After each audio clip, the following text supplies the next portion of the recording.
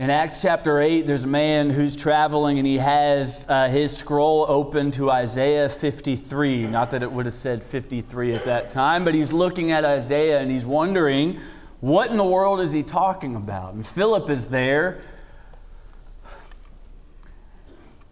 And it says, beginning at this passage, he preached Jesus to him. That's our goal this morning. And I'm so thankful for the songs that have been chosen because they have directed our minds to Jesus. Jesus, name above all names. We've sung about the cross and all that's accomplished in the cross. We've sung about Hosanna, glory in the highest. We've sung about our Lord and Savior Jesus.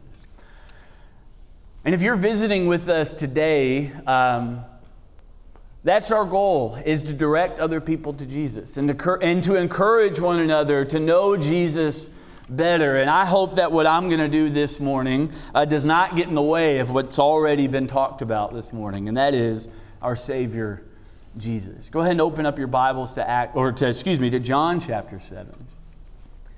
We'll be there in a minute. We appreciate stories, admire stories about people who have absolutely nothing, work really hard, and then gain a whole lot of stuff, right? We appreciate people who are willing to go through that. What's interesting is that we also admire the opposite of that, which is someone who is born into everything and yet decides to leave all of that to live a humbler life. This morning we're going to look at the story of two individuals who follow the latter, who had everything in their lives, everything that anyone would want in their world, and yet decide to leave everything. We're going to be looking at the lives of Joseph of Arimathea and Nicodemus.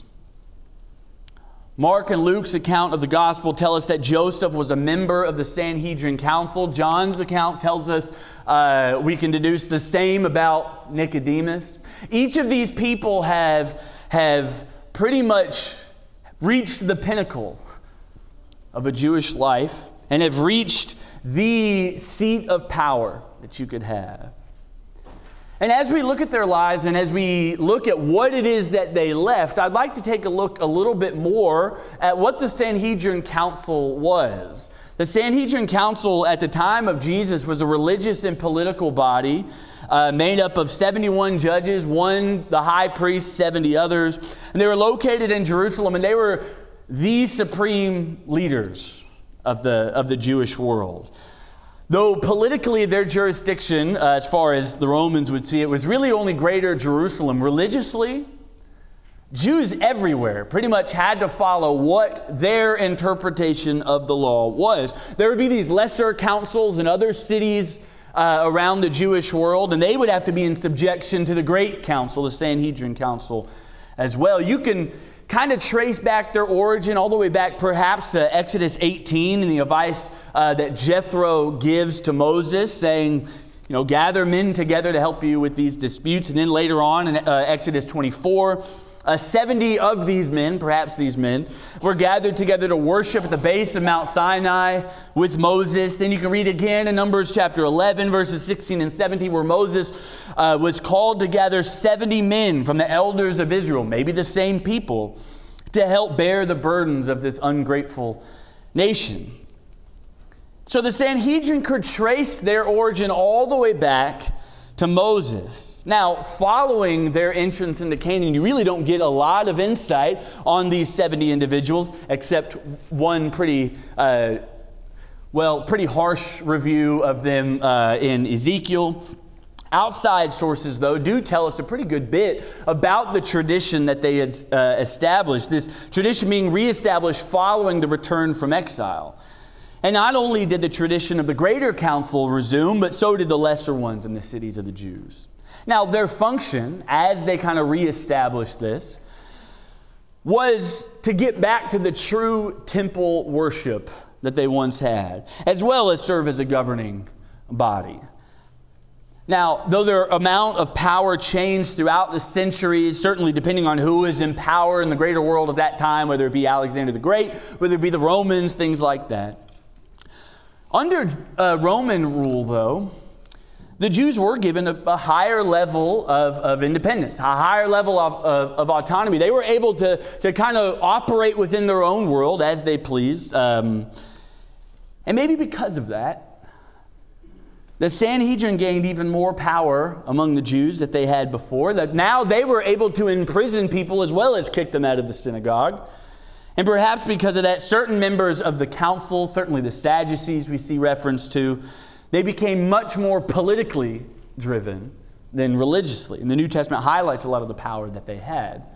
So they wield so much power, but to be one of these members of the council was a very difficult thing, and it was a long and difficult process. The election of these elders or council members following the return from exile is kind of hard to trace. Nehemiah 11 might give a little bit of insight there, but again, outside sources would suggest that in order to be part of this, you had to be a wealthier, more prominent family of Israel. You had to meet a certain list of qualifications. You had to be older, so that would mean that you had to go years and years and years in preparation for this. You had to be a father. You had to be popular among your peers, specifically popular among the wealthier crowds. You had to be well studied in the law of Moses. You had to be well studied in other academic areas. You had to know multiple languages because Jews from all over would be coming in looking for disputes to be settled, and you had to have at least 2 or 3 people who spoke that particular language. You had to be modest. You had to be courageous. And oddly enough, one source said you had to be tall, perhaps to be more physically imposing. That would rule a lot of us out. And let's say you fit these qualifications. The process of becoming a member of the Sanhedrin would have taken years. First, you had to be a part of this larger congregation. That's the language that's used, perhaps going all the way back to Exodus 18. But then there would be like this 3-tiered election process. So you had men who were sitting in 3 different rows, and a new member of the council would be chosen from that first row. And once that person is chosen, then a man from the second row would be elected to go to the first. Then a man from the third row would go to the second, and a man from the congregation would then go to that third row. And so you have to go through all of these processes in order to be a member of this elect council. So needless to say, the position of a Sanhedrin council member was highly sought after. Not only was it because there were just so few of these positions available, but it was highly distinguished, highly respected, and extremely powerful. So, why would someone walk away from something like that? Why did these 2 individuals choose to give up everything in order to follow Jesus? Nicodemus, who is really only mentioned in John's account of the gospel, is described as a ruler of the Jews, which many believe to mean that he was a member of this council. But throughout John's gospel, Nicodemus seems to be rather sympathetic of Jesus. He comes to Jesus at night in John chapter 3. He almost vouches for Jesus in some way in John 7. And then we see in John chapter 19 that he is now showing allegiance to Jesus by burying him. And then introduced only at the end of each gospel account is Joseph of Arimathea. Joseph was a member of this council, but he seems to be having doubts about this position. And if you were to combine all 4 accounts and the description of Joseph, it would read something like this. Joseph of Arimathea was a wealthy, prominent member of the council, but a good and righteous man waiting for the kingdom. He did not give his consent to the plan to kill Jesus, for he was a secret disciple. And after Jesus' death, he gathered up courage to ask Pilate for Jesus' body, to bury Jesus in his own new tomb. What was it about Jesus that made them leave everything that they had? And that's the question I want to pose this morning. What is it about Jesus that has caused you to give up things in this world to follow him? But really, the people that I really want to be talking to this morning, those of you who are considering Jesus. Think about Jesus. What is it about Jesus that would lead you to give up everything in order to follow him? I believe when Joseph and Nicodemus were confronted with Jesus, their entire worldview changed. They could no longer just operate as usual. But what was it that caused them to leave everything? I believe the first point that I want to make is that Jesus' life was just in total opposition to theirs. Jesus' life was the opposite of the life that they were living. Jesus spoke differently.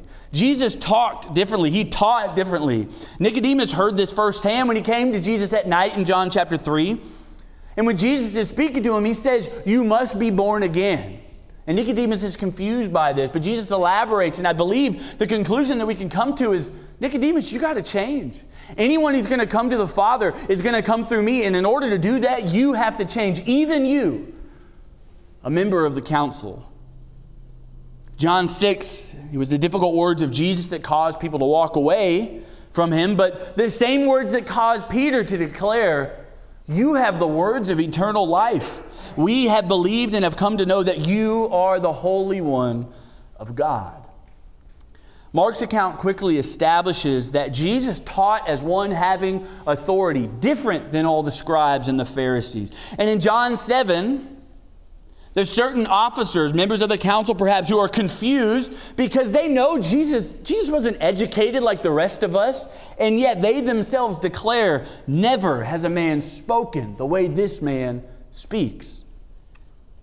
And even though they try to trap him with difficult questions, Jesus' responses force even one of the scribes to say, "He's answered all of them well."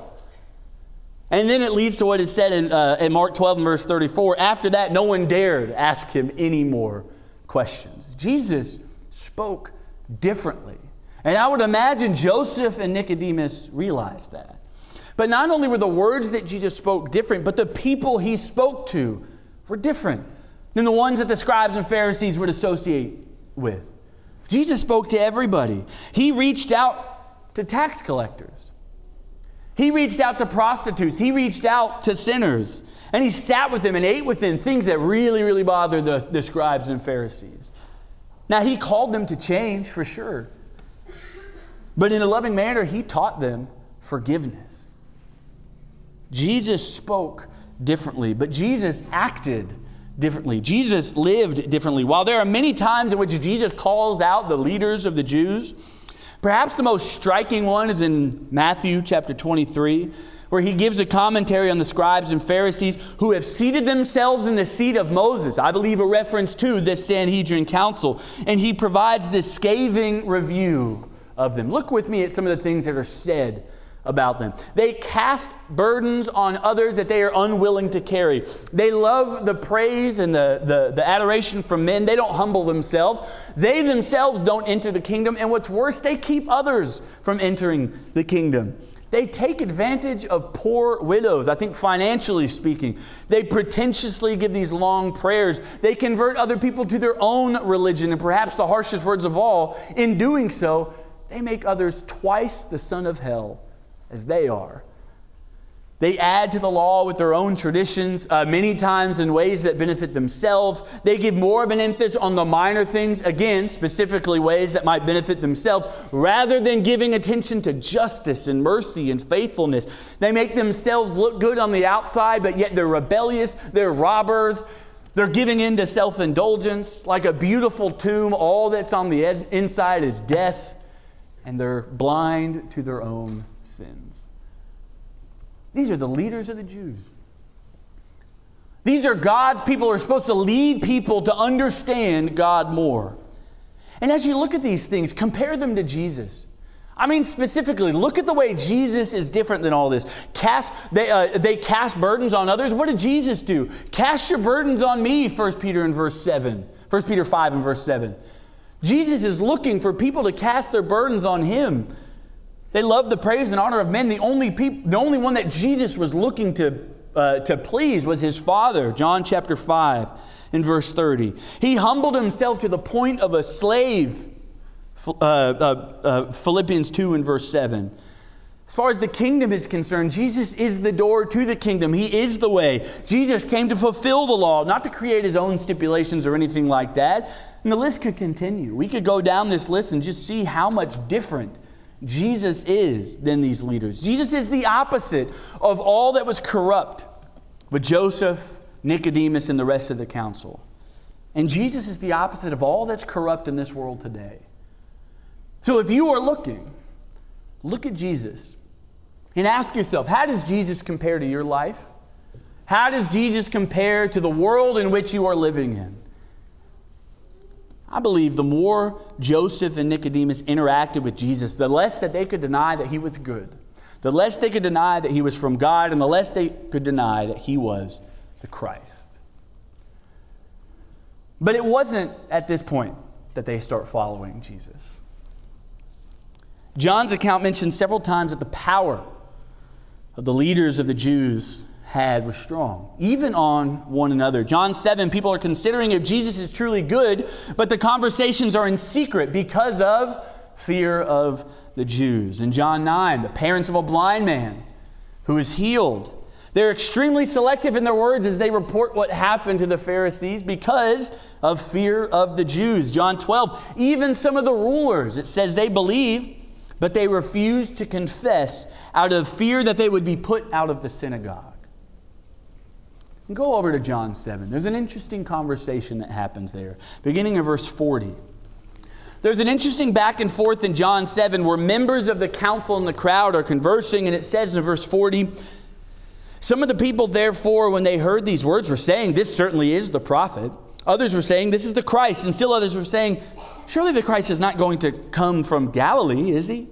Has not the Scripture said that the Christ comes from the descendants of David and from Bethlehem, the village where David was? So a division occurred in the crowd because of him. Some of them wanted to seize him, but no one laid hands on him. The officers then came to the chief priests and Pharisees, and they said to them, Why did you not bring him? And the officer said, never has a man spoken the way this man speaks. The Pharisees then answered, you have not also been led astray, have you? No one of the rulers or Pharisees has believed in him, has he? What we see here is that there is an obvious division that Jesus has caused with these people, obvious controversy, but the conversation is totally shut down when the idea of possibly believing in him. Certainly none of the Pharisees believe in him, do they? But the conversation continues, verse 49, but this crowd, which does not know the law, is accursed. Nicodemus, he who came to before, being one of them, said to them, our law does not judge a man unless it first hears from him and knows what he is doing, does it? And they answered him, you are not also from Galilee, are you? Search and see that no prophet arises out of Galilee. So as they criticized the crowds for not knowing the law, Nicodemus looks at them and says, we're not really following the law right now. Where is Jesus? We're not talking to him and asking him questions. And again, the conversation is shut down through this intimidation factor. The power that these leaders had over confession of beliefs was strong.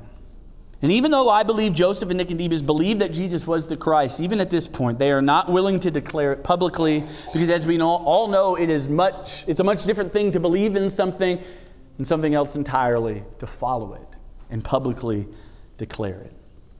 So again, why were Joseph and Nicodemus willing to give up everything they had worked for their entire lives, even willing to face the rejection and ridicule? Of course, the way Jesus lived was different. But again, it's not at this point that they follow. It's not until after Jesus dies that they choose to follow. Why then? Because at that point, there is absolutely nothing to gain in following Jesus, only everything to lose, and yet they choose to do it. Well, I believe that Jesus' death confirmed the way that he lived. I believe the way in which Jesus died caused them to gather up courage, as Mark puts it, because nothing else shows the difference between Jesus and the rest of the world than the cross. Now, I'd like to read portions of Matthew and Luke's accounts of the gospel, and I invite you to just kind of listen. If you feel compelled to turn there, because this is just what you do, that's fine. But I would like to encourage you just to listen. And I want you to imagine being Joseph. Imagine being Nicodemus. Imagine struggling through, is Jesus really the Christ? I'm going to read from Matthew chapter 26. beginning of verse 57. Those who had seized Jesus led him away to Caiaphas, the high priest, where the scribes and elders were gathered together. Now the chief priests and the whole council kept trying to obtain false testimony against Jesus so that they might put him to death. They did not find any, even though many false witnesses came forward. But later on, two came forward and said, "This man stated, 'I am able to destroy the temple of God and to rebuild it in 3 days.'" The high priest stood up and said to him, "Do you not answer? What is it that these men are testifying against you?" But Jesus kept silent.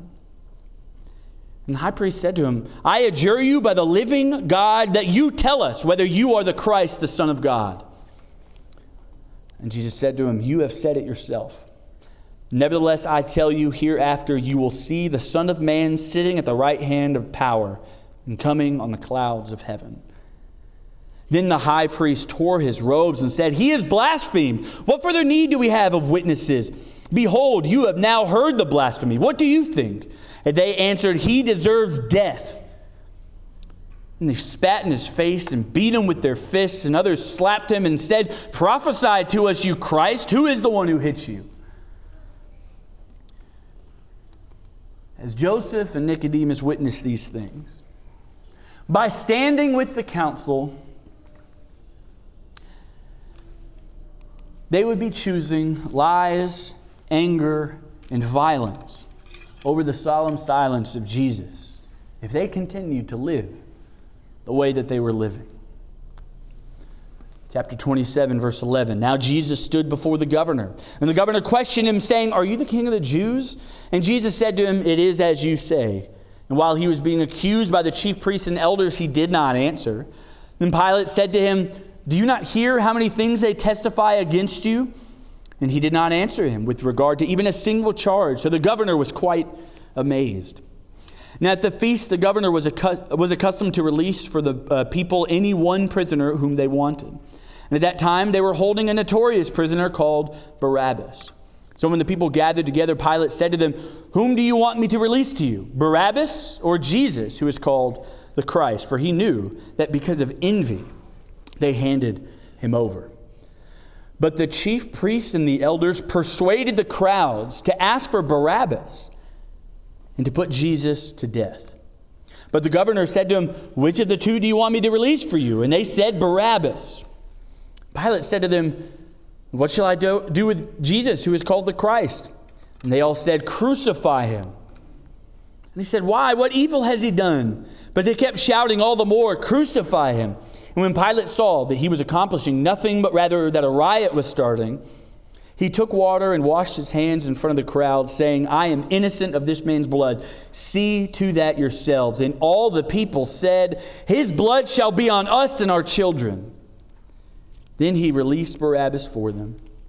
But after having Jesus scourged, he handed him over to be crucified. If Joseph and Nicodemus continued to side with the council, they would be siding with hypocrisy in allowing a well-known insurrectionist, a thief, and a murderer to be set free over a man who has done nothing but provide reason after reason that he is the Christ, the Savior of mankind. Verse 27. Then the soldiers of the governor took Jesus into the praetorium and gathered the whole Roman cohort around him. They stripped him and put a scarlet robe on him. And after twisting together a crown of thorns, they put it on his head and a reed in his right hand. And they knelt down before him and mocked him, saying, "Hail, King of the Jews." They spat on him and took the reed and began to beat him on the head. And after they had mocked him, they took the scarlet robe off him and put his own garments back on and led him away to crucifying. If they chose to go along with the council, they would be choosing injustice and treating a man of peace with hostility and mockery. Then in Luke 23, beginning in verse 33. And when they came to the place called the Skull, there they crucified him and the criminals, one on the right and the other on the left. But Jesus was saying, "Father, forgive them, for they do not know what they are doing." And they cast lots, dividing up his garments among themselves. And the people stood by looking on, and even the rulers were sneering at him, saying, "He saved others. Let him save himself if he is the Christ of God, his chosen one." The soldiers also mocked him, coming up to him, offering him sour wine, and saying, "If you are the king of the Jews, save yourself." Now there was also an inscription above him, "This is the King of the Jews." One of the criminals who hanged there was hurling abuse at him, saying, "Are you not the Christ? Save yourself and us." But the other answered and rebuked him, saying, "Do you not even fear God, since you are under the same sentence of condemnation? And we indeed are suffering justly, for we are receiving what we deserve for our deeds. But this man has done nothing wrong." And he was saying, "Jesus, remember me when you come in your kingdom." And he said to him, "Truly I say to you, today you shall be with me in paradise." It was now about the 6th hour, and darkness fell over the whole land until the 9th hour, because the sun was obscured, and the veil of the temple was torn in two. And Jesus, crying out with a loud voice, said, "Father, into your hands I commit my spirit." Having said this, he breathed his last. Now when the centurion saw what had happened, he began praising God, saying, "Certainly this man was innocent." I believe Joseph and Nicodemus could see the difference between those mocking and hurling insults, while Jesus was showing compassion, offering forgiveness to a crucified thief, and even offering forgiveness to the ones who put him on the cross. Perhaps they recognize the same thing Paul recognized in Romans 5, verses 6 through 8, when Paul establishes, look, people don't die for other people. They just don't do that kind of thing. Maybe they would die for a righteous man, but certainly not for a sinful man. And yet, Jesus died for the ones who have so badly mistreated him. What Jesus shows on the cross is so contrary to what we see in the world. And yet, what Jesus shows on the cross is everything we want to see in the world. We want to see someone who is willing to put himself in front of other people's harm's way for other people. We want to see someone who is willing to offer forgiveness even when they're wrong. We want to see people who love those who are downtrodden. We want to see people who call out those who are hypocritical. We want to see that. But only Jesus provides that. At the cross and in the events leading up to it, both the council and Jesus seem to be backed into a corner of sorts, figuratively speaking. And what Joseph and Nicodemus see is the true colors of both. Though one had all the appearance of truth and holiness, only one was willing to die for truth and holiness. So why did Joseph and Nicodemus leave everything to follow Jesus? Because they could no longer align themselves with the corruption of the world. So the question is the same for us. Why are you going to follow Jesus? Are you willing to leave the corruption of the world? Joseph and Nicodemus had to align themselves with truth, even if it was truth after Jesus' death. Even though it offered them nothing of worldly value, the truth, the love, and the compassion of the cross demanded that they no longer live in secret, but boldly dedicate themselves to Jesus. So again, the question is the same for us this morning. What are we going to do with this truth? Are we going to align ourselves with the corruption of the world or follow Jesus? Jesus says in Matthew 6 and verse 24, "No one can serve two masters, for either he will hate the one and love the other, or he will be devoted to one and despise the other. You cannot serve God and wealth." I believe Joseph and Nicodemus saw that. They couldn't live that life they were living before and follow Jesus. Who will you serve? And as you consider that question, especially those who are not Christians, I want you to consider that question while observing the cross, while thinking about what Jesus did and proved on the cross. And also consider the words of Jesus in Mark chapter 4, If anyone wishes to come after me, he must deny himself and take up his cross and follow me. For whoever wishes to save his life will lose it. But whoever loses his life for my sake and the gospel's will save it. Following Jesus requires leaving a lot of things. A lot of things we love. A lot of things we convince ourselves we need. But Jesus promises that if you lose this life, you will save it. Jesus will save it. Joseph and Nicodemus found courage through the cross. What is the cross to you?